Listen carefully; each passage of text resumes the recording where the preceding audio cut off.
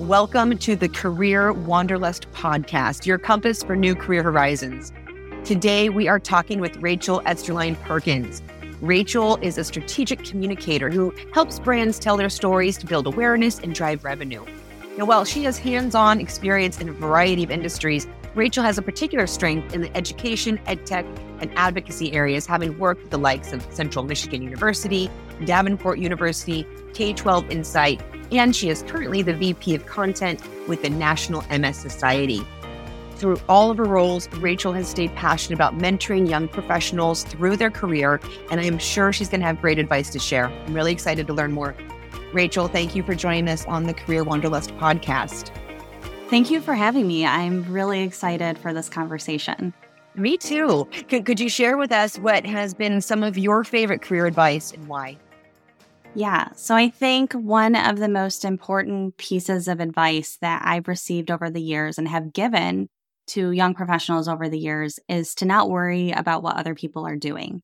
So in college, I was a carriage driver, and carriage horses have blinders on, and it keeps them focused on what's in front of them. And early on, I heard someone say, put your blinders on, like focus on what's in front of you. And I think that's really important because you may see some people getting really cool jobs and have these really great titles. I know early in my career, I was really worried that I was falling behind. I was working at small agencies, nonprofits. I then went into higher education. And I always worried that, maybe some of my career choices would prevent me from getting into the roles that I really wanted in the future. But when you see your peers getting in these jobs and maybe their titles are inflated, maybe it's not a great environment, it may be a great brand name, but maybe it's a really toxic environment. So it's important to not think about what they're doing because you don't know what's happening behind their Zoom screen or behind closed doors if they're in office. So the most important thing you can do throughout your career is focus on your skills, your experience, and your relationships. And I really strongly believe that what prepared me for the role I hold right now is working at those organizations that were a lot smaller and required a lot of creativity because we didn't have a lot of resources, because it made me scrappy, made me creative, and I didn't have the support of big agencies or big teams to do the work. And so I learned how to do a lot of different things. And right now I oversee paid media, social media, and content on my team. And I've done work in all of those things. And I didn't specialize in just one thing. And so I have this ability to go work with the PR team or the brand team or the web design team because I've done all of those things in smaller roles. So what ended up being what I thought might be my biggest weakness has become my biggest career strength. I love this so much. It is such wise advice, not only for your career, but in life in general, to keep your focus on yourself, what it is you're doing, what it is you want, and not pay any attention to the other people around, because it is a fact. I mean, the more you compare yourself to others, the more unhappy you're going to be. And you do not know what is going on in anyone else's life or in anyone else's career. And it's none of your business. It doesn't really matter because it only matters what's in your career and what it is that you want. And are you going after that? And are you making yourself happy? So thank you for this advice. Really, really wise. Yeah. And I can tell, I think would resonate with people, to be honest with you, because I'm sure a lot of people have felt that way. And I love that you share how it has come full circle for you, and that what you once thought was your weakness is actually your greatest strength. And I think that's another theme in life, isn't it? For sure. Yeah. So tell me a story then. What's something that was an impactful lesson or event that happened in your career that other people could benefit from hearing about? What did you learn? Yeah. So throughout my career, I've had a lot of different roles. And the biggest thing that I've seen as a pattern is it's really just important to be authentically yourself in a role. And I know that's really easy to say, but I have turned down a lot of second interviews with roles. I've turned down job offers because I knew that I probably couldn't be myself in those roles, or that I just was going to be unhappy, that I was going to be bored. I'm very easily bored. I like to do a lot of things. And so a really great example was I was interviewing during the early days of the pandemic, And I received a job offer from an organization that on paper looked absolutely perfect. So it was a job offer for director of communications at a college access nonprofit. So I have worked in higher education for 5+ years. I have a master's in higher education administration and went through 2 rounds of interviews, talked one-on-one with the person who ran the organization, and they made me an offer. And when they called and they said, "Are you still interested in this job?" I said, "You know what? I'm not. I'm going to withdraw my application." And they were floored. They couldn't believe that I was going to turn it down because on paper, I seemed like a great fit. But I had this gut feeling that it wasn't going to be the right organization for me. I wasn't going to have some of the growth opportunities I was looking for. It wasn't going to level up the skills in the way I was looking for. And it was really scary to turn that job down because I did really want to leave the job that I was in, which was an agency job. I had been running campaigns, working 70-hour weeks. I was ready to leave that organization just because it was really intense. And I said no, and it was scary. But then probably a couple weeks later was when I got my next job offer. And so I think it's just really important to know yourself. So if you have ever taken one of the type of personality working tests, so predictive index, for example, or DISC, I've had both of those tests. I've taken StrengthsFinder, and all of those give you little bits of insight about what makes you tick and what you need in a job. So on the predictive index, I'm a venture, and this means I'm really goal oriented. My StrengthsFinder also has high achiever on it. And so I'm a self-starter. I get things done, really high sense of urgency, and organizations love all of these things when I'm interviewing. They think that it's great to have a person who really wants to take charge. But I also have found that sometimes that means I'm not a fit for that organization because I don't like really close supervision. I don't do well with micromanagement. I'm really direct, which can make some people uncomfortable. I've asked a lot of really direct questions in interviews to gauge whether or not they're comfortable with someone who asks questions like that. Yes. And so I think that it's important to know what you need in a job. I know, reflecting on my last role where I was there for 2 years, I tried really hard to force the job to fit. It never did. And it was hard to accept at a time where I thought, it's not that I'm bad at this job, but I don't like this job. And what is it about this job? And I had to do a lot of reflection to figure out exactly what I wanted in a role and what I valued in an organization. And I actually have a list of values that I bring up on screen during my interviews. And what's funny is sometimes they'll ask me like, "What are your values?" And I'll say, I actually have a document in front of me that has my personal values and what I look for in a supervisor and what I look for in an organization. And, one, it gives me great talking points, but 2, I cannot hide from my values when I'm interviewing for a job because it is front and center right in front of me on screen. So wise. I love this so much. You're hitting 2 of the most important things for success in life, really. You have to know what you want. You have to know what it is that you want and get really clear on that. And that's exactly what you did. And you got really clear and you wrote it down. That's like magic.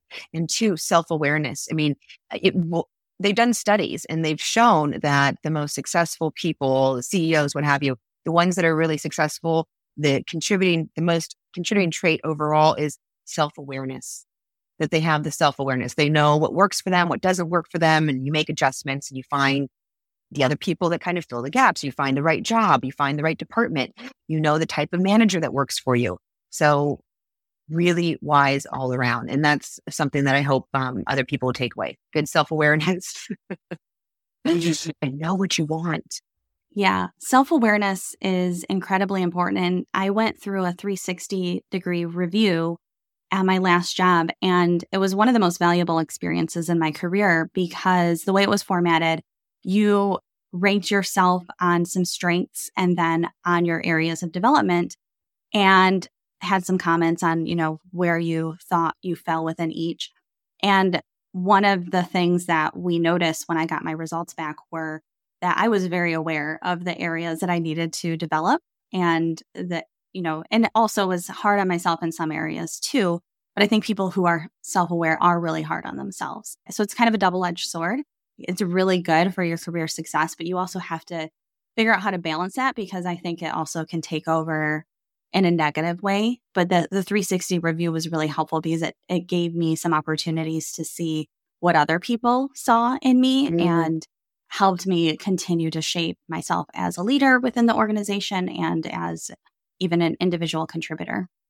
That's great. And you gave some really great examples of different personality tests that people could take to learn more about them. Which ones are your favorite, would you say? So I think Predictive Index is one of my favorites. It was spot on. I think DISC is really interesting as well. One that may be lesser known is Motivation Code. So I had purchased the book. There's a book called Motivation Code.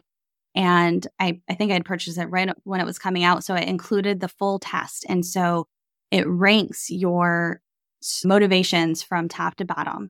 And it doesn't mean that you're bad at the things that fall at the bottom. It just means that that's not what excites you. So my top one was called Achieve the Ideal, which totally makes sense for me because I am someone who's constantly trying to shape things to perfection, which I like to say I'm a recovering perfectionist. I'm not a perfectionist. But my least, my lowest score was in collaboration. And so it's not that I don't like to collaborate with other people. I love collaborating with really bright people. I love collaborating with my team. But it's not what drives me. It's not what motivates me. I have a lot of other things that motivate me and excite me. And if my job was only collaborating with others, then I might get eventually like a little burnt out. I think maybe also being an introvert, like I might be like, I need some space. I like to collaborate, but then also take some time to think on my own, or vice versa, spend some time thinking on my own and then bringing the ideas to a team. So I think that can be a really interesting test to take to see what really drives you. And it's a pretty detailed test. You have to think of specific situations in your career and then reflect on them. So it takes a little bit of time to take, but it was really helpful just for me to see how I ranked in different areas and what that meant for me. And I even had my team take it at my last job, and we talked about what their strengths meant versus my strengths. And I think that that's where those types of tests can be really useful. So at my current role, we all take the Strengths Finder, and a lot of people will put their strengths right in their email signature, which is really helpful because you know why maybe they are doing certain things, or you know that they might prefer certain things. So people who score really high on input and they have that in their first 5, I always try to make sure that I'm giving them opportunities to have some input. I score high on strategic. I score high in responsibility. I score really high as an achiever. And so, that gives me insight into myself as well of where my superpowers might lie. Thank you for sharing this because, just incredibly helpful for anyone to learn more about themselves, but also like you're doing for yourself, implement it into your team so you can learn about each other, learn how to work better with each other and make sure that everyone's getting what they need. I think that's fantastic. Really fantastic suggestions. So could you tell us a little bit more about society? Who are the type of people who do well at your company? What do you look for in your talent? Yeah. So I have recently been hiring for a few roles and am about to close a role really soon in terms of making an offer. And so this is really top of mind for me because I have just gone through a lot of applicants. I've been through a lot of interviews. And what I'm really looking for beyond skills and experience is really someone who has a growth mindset. So they're coachable, they're willing to listen and learn from their experiences. And then someone who can collaborate in a really complex matrix organization. So there are hundreds of people who work for the society, and I'm 6 months in. I still haven't met everyone. I'm still meeting new people. I'm still learning things every day. And so we need people who can do the work, but also can drive the work by using their skills, their soft skills. So I have a really great story that I like to tell about a candidate because I think sometimes people get stuck in the I don't have enough experience. I shouldn't apply for this job. or, just not thinking that they're qualified. And so at my last job, I was hiring a content specialist, and I had several candidates who had extensive writing experience. And I had one candidate who had been working as a teacher and freelancing on the side to really build her portfolio. So I had interviewed these 3 people. They're my 3 finalists. I gave them a writing assignment, which was fairly easy. It was fairly straightforward. So I had conducted an interview with our head of research and had written already several blog posts from that transcript. So if they dug really deep, they actually could find stuff that we'd already written. And they just had to take this transcript and write a blog post. And there's a lot of different angles that they could have written from. I was just really curious how they pulled information from a transcript. And 2 writers submitted content. That was good. It was fine. I didn't have any concerns. I think they could have done the job just fine. The 3rd writer went just really above and beyond. I could tell that she had read our blog. She wrote her headline in the way we write headlines. She had subheaders. She had a call to action, exactly how we did our call to action. She even took a step further and she designed a blog header that matched our blog headers. Yeah. And so she really showed how much she did her research and how she was really just excited about the work. And while the other people had more experience, I was really interested in hiring her because I could tell she was going to work harder than anyone else. Mm-hmm. She was going to be more curious than anyone else. She was going to have that growth mindset. And she was definitely, I would say, my best hire during my time there because I watched her grow exponentially. And I think that it's important to think that, yeah, you might be 100% qualified for the job, and you might not get it because there's someone who's 75%, but they have that thing that I can't teach you. I can teach you how to write. I can coach you on writing.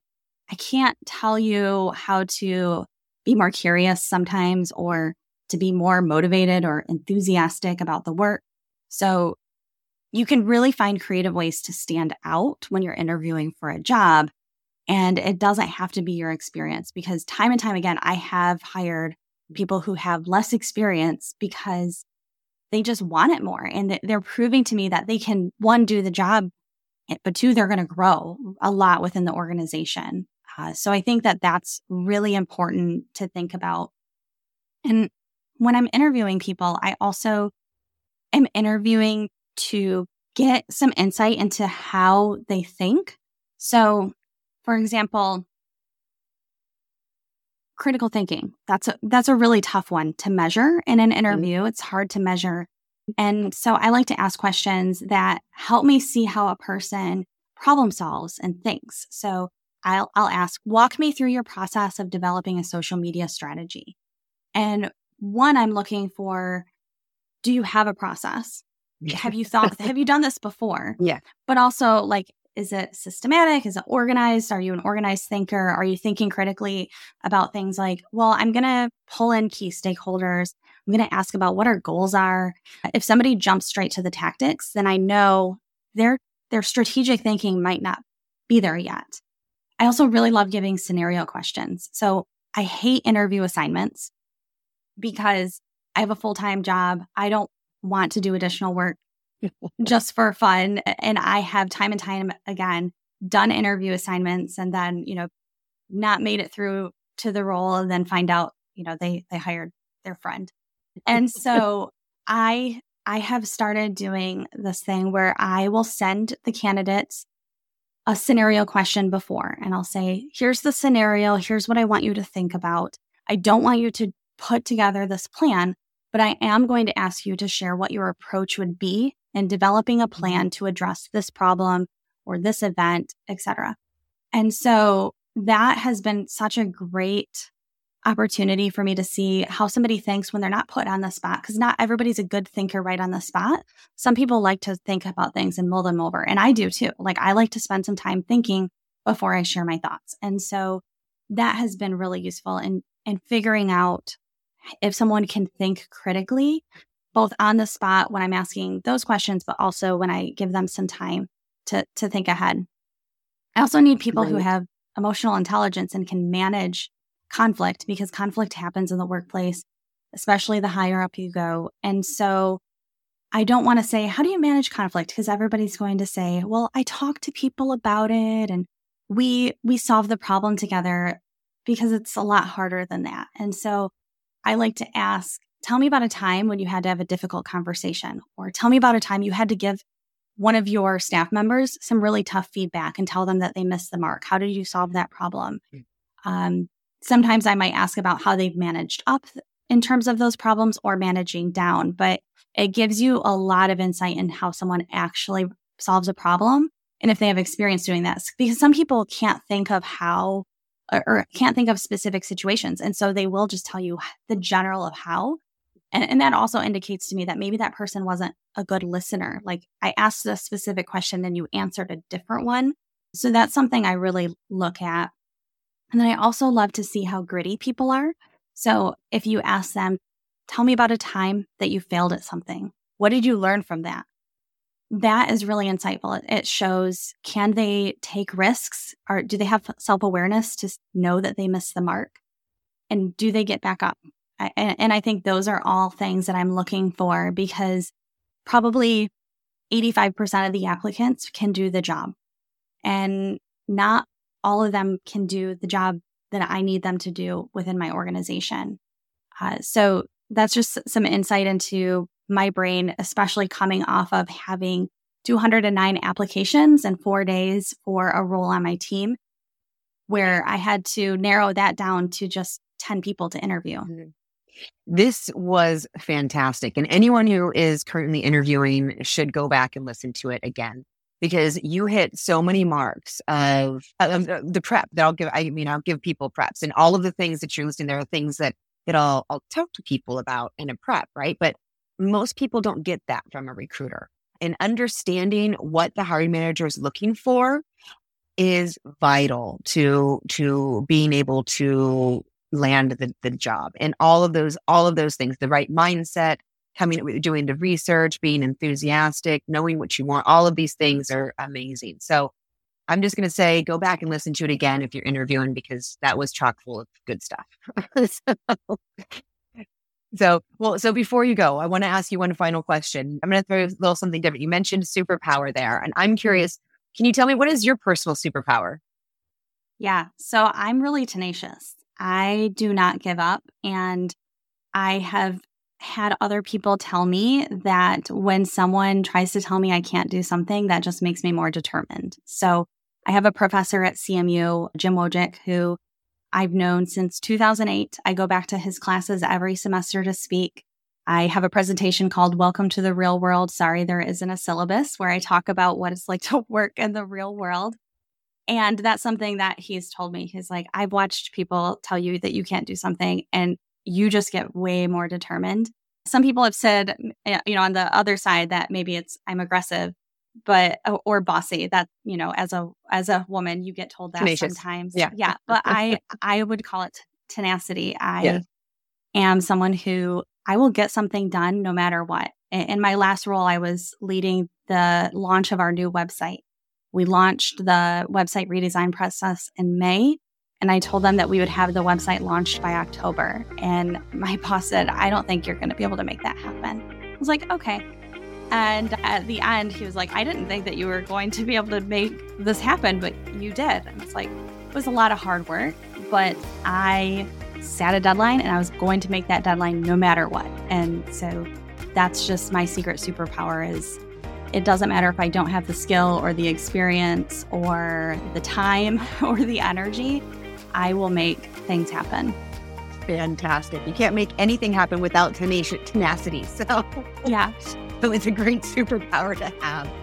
And, that's what I love about the question, because you know what, these personal superpowers, these are things we can also learn, even if we don't have them already. And you can learn to be more tenacious. You can learn to keep going with that. So thank you for sharing. I love it all.